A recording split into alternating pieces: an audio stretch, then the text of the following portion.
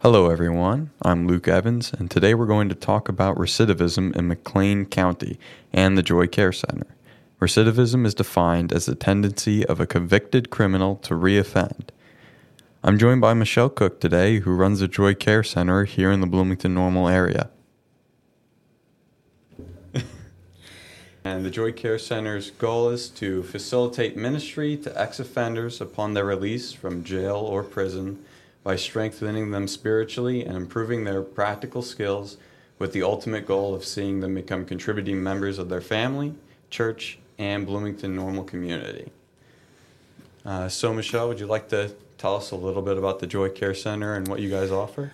Well, we are a faith-based, family-oriented, sober living reentry program. It's kind of a mouthful, but we are here to help folks have a second chance, start over.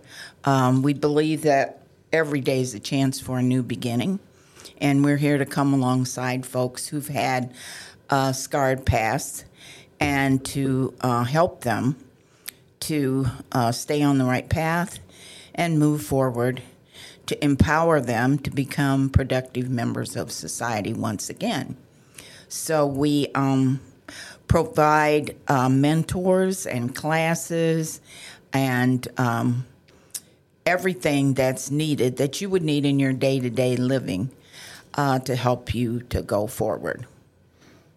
Okay. And so one thing I wanted to mention right away is that you said you've had 2,800 people through the program, and only 21 of the 2,800 have gone back to prison. And I think that's because of our family orientation.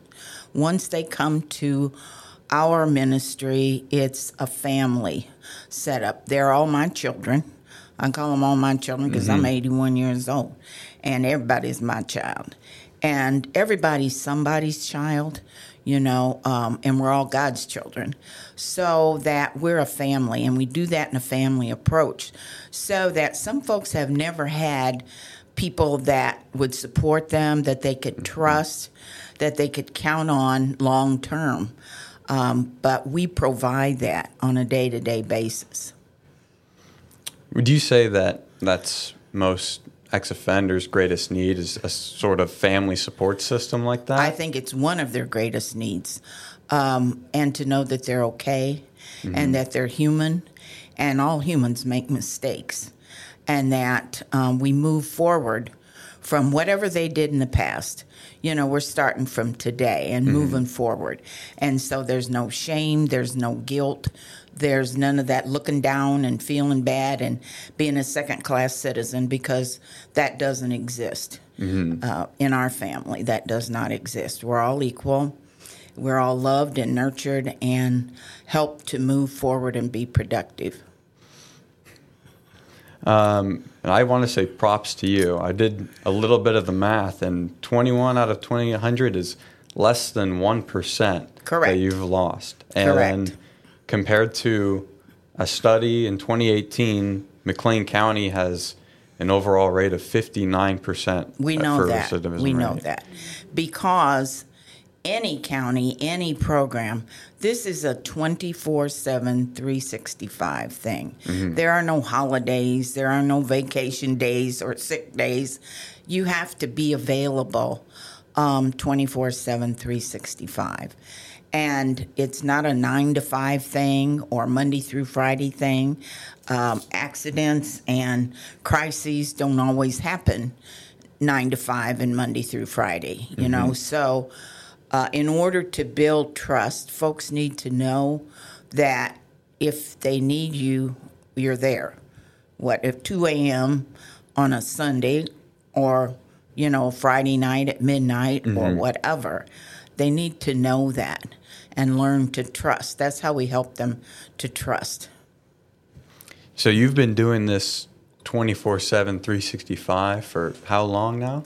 Well, here since 2010. Okay. But I've done it other places, so I've been doing it for years. And in fact, I say it's in my DNA because I grew up I was blessed to grow up in family where my grandparents helped people all the time, and my parents, when we were in school, my brothers and me were in school.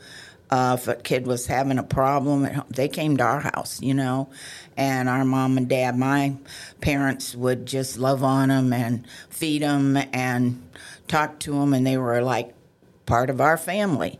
So I think it's in my DNA. So I've always done it in some way. But I've done it here since 2010. Okay. So you say growing up in like a family sort of community like that definitely helped you grow into that kind of role? It sure did. Okay. My family was such a loving, supportive family. Now, the other thing I learned from them is there's no tolerance for foolishness at all, okay? We have to tell the truth, do our best every day, and treat other people the way we want to be treated. And if we do those three things, that gets us way ahead of the game. And that's what we try to instill in our children here in this program. So I want to talk about more general recidivism now. Okay. So what patterns do you see from successfully reintegrated ex-offenders? Like those who successfully reintegrate, what do they do that others do not? They want it. That's the big thing. They have to want it. And when times get hard, they have to stick to it.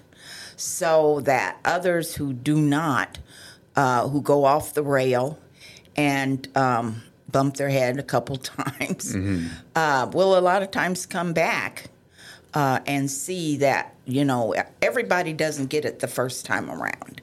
So the big thing with those who make it is that they want it and they're willing to be persistent and work at it, no matter when times are hard, when there's triggers, when there's times when things aren't going as well as they would like. There's obstacles. We use those obstacles as stepping stones to help them to move forward. And I think that if more people were surrounded by this family type, nuclear thing, there would be less recidivism because we are creatures of habit, okay? So if I get out of whatever life storm I've gone through, if in fact things get messy or I get stressed, I'm going to go back to what I know. Okay, so because I'm a creature of habit, if in fact there's someone there to help keep me from going back to those things that were not good for my life, then there's a chance for me to make it. But to say, here, take you to the street and throw you out there, that's not happening. You don't take a newborn baby. My sister and I are both retired registered nurses, and we didn't take newborn babies to the street and put them out the hospital door and say, well, we'll see you in 18 years. You have to mold and do that kind of thing. And to a lot of our children, this is the first time they've ever tackled anything clean and sober with support systems, feeling like they were part of society, doing it the right way, not the street way. A lot of firsts for them. And so, we need to be there alongside them 24/7 to help them to grow and prosper and learn how to do it that way in a productive manner. So what would you say are common mistakes that people make along the way? You mentioned that people bump their heads and things happen. What are the common mistakes? Well, whenever with our program, if I stop hearing from them, if they stop answering my phone calls, that's gives me pause. Okay. Because everybody we deal with is grown. And our society teaches us that, when you're grown, you're supposed to be independent. You're supposed to do everything on your own. And so some folks get the idea, well, I can do this. I can handle this. And that's not the case. So much. Not so much. Okay. Now back to the Joy Care Center. What do you think your organization does best? Oh, wow. Love on people and be non-judgmental. You could come to any of our children that have been in our program, and they always tell me, and in our evaluations at the end of classes, they'll write down how they liked how they were treated with respect and non-judgmental. Okay. Yeah, we like that. Yeah, I think they need that. Yeah. Now, what does the Joy Care Center need help with? Money. We are all volunteers. There's no paid staff. And our budget is all based on donations. We have no guaranteed source of income. We have had some promises, and we've gotten on some lists for some funding, but to date, none. So, donations are the biggest thing we need because we pay, when our children come to us from prison, we pay all of their expenses the first 60 days that they're here so that they don't have the stress of trying to pay rent and get clothes and get a job and do all those things. We do all of that. So that adds up. Yeah, it's a lot of bills. Yeah. And we get them employed and get them kind of situated in society so that by the end of 60 days they feel like they can pay their rent and do that kind of thing. So I was looking at a report from the IDOC, and they said that recidivism is following a downward trend, that we're slowly less and less people are recidivizing. Have you noticed that within the community? I'm not so sure I've noticed Yeah, I know that. that's a hard question. No, I don't know that I've noticed that. Okay. Because we're focused on our program, and we've always had good results, So we've not lost anybody to prison, have we, lately? We work with the parole officers and the probation officers and the psychs that do our classes and those kind of things.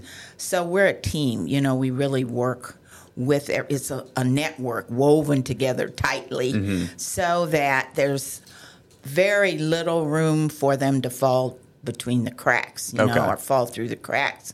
So we've always done that. And maybe now because there's more awareness of programs and services, and there's more working together and networking of programs and services, maybe that if there is less recidivism, I would say that would be the case, because the more we work together, the services and programs work together, then the more benefit those needing service get from us. Okay.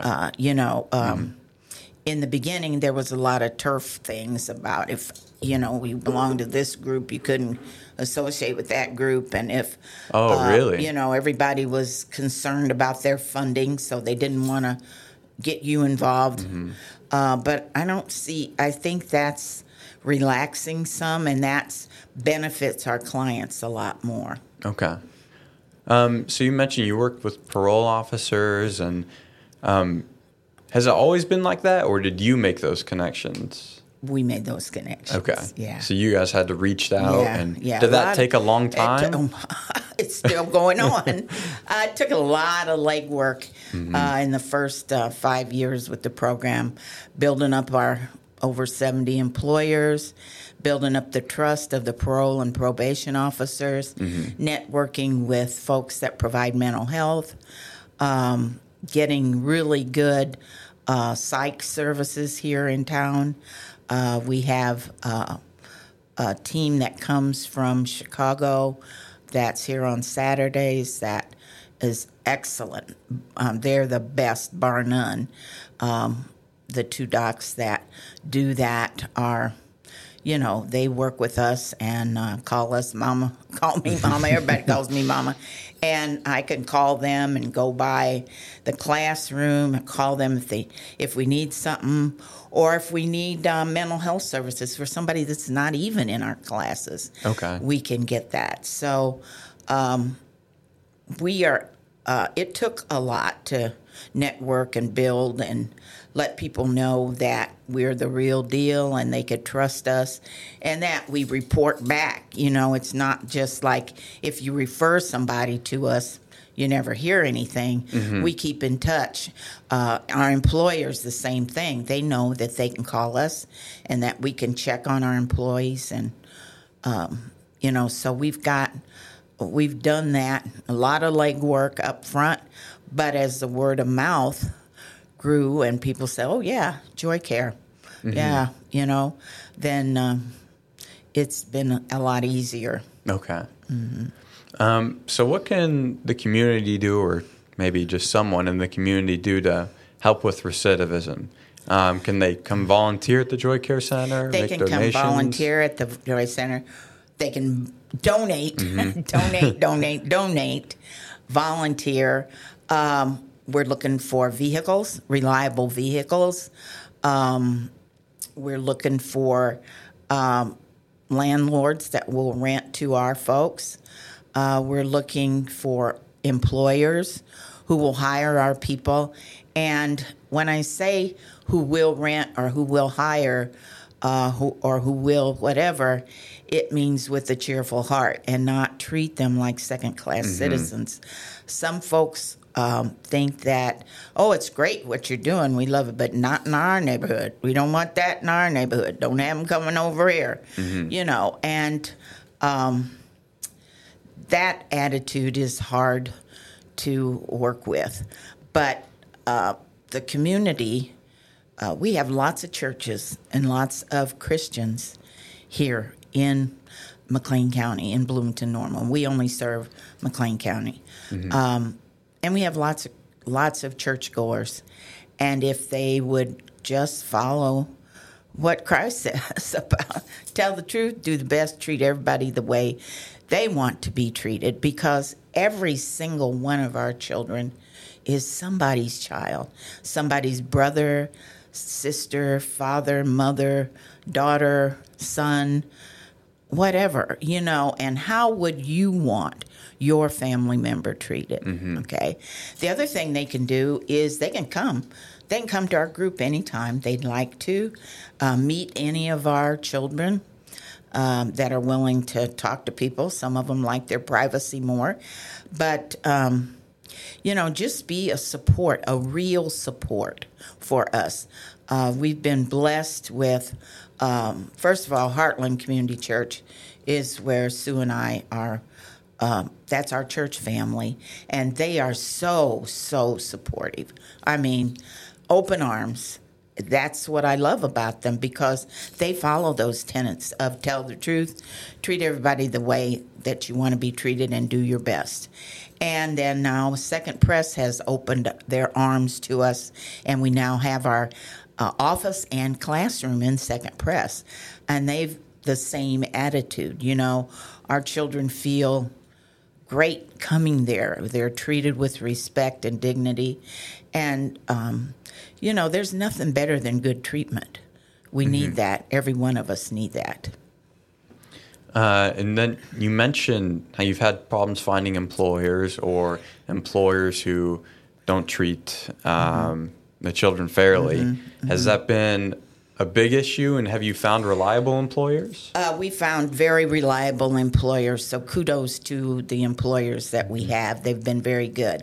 One of the things that has happened in the past was that, they'd hire our folks and then do the background check after they'd been there like 30 days or so and find out that they were a felon and say, well, I'm sorry, we can't have you here. There's lots of skills in prison. A lot of folks there's doctors, lawyers, teachers, mm-hmm. Construction workers, cooks, whatever, in prison. So the fact that you have had a scarred past does not mean that's who you are in the future going forward. And we all deserve, as I said earlier, a second chance. So that a lot of our employers, if they, know they come straight from us, they know we're monitoring and mentoring and helping folks to become productive members of society. And they take that. And that's a good thing. Well, that about wraps up our time. Do you have Okay. anything that you'd like to add or anything you'd want to mention? Well, this is a gift from God. Being able to do this program is a gift. I pray that there'll be somebody to pass the baton to because I'm 81 years old and I want this program to keep going.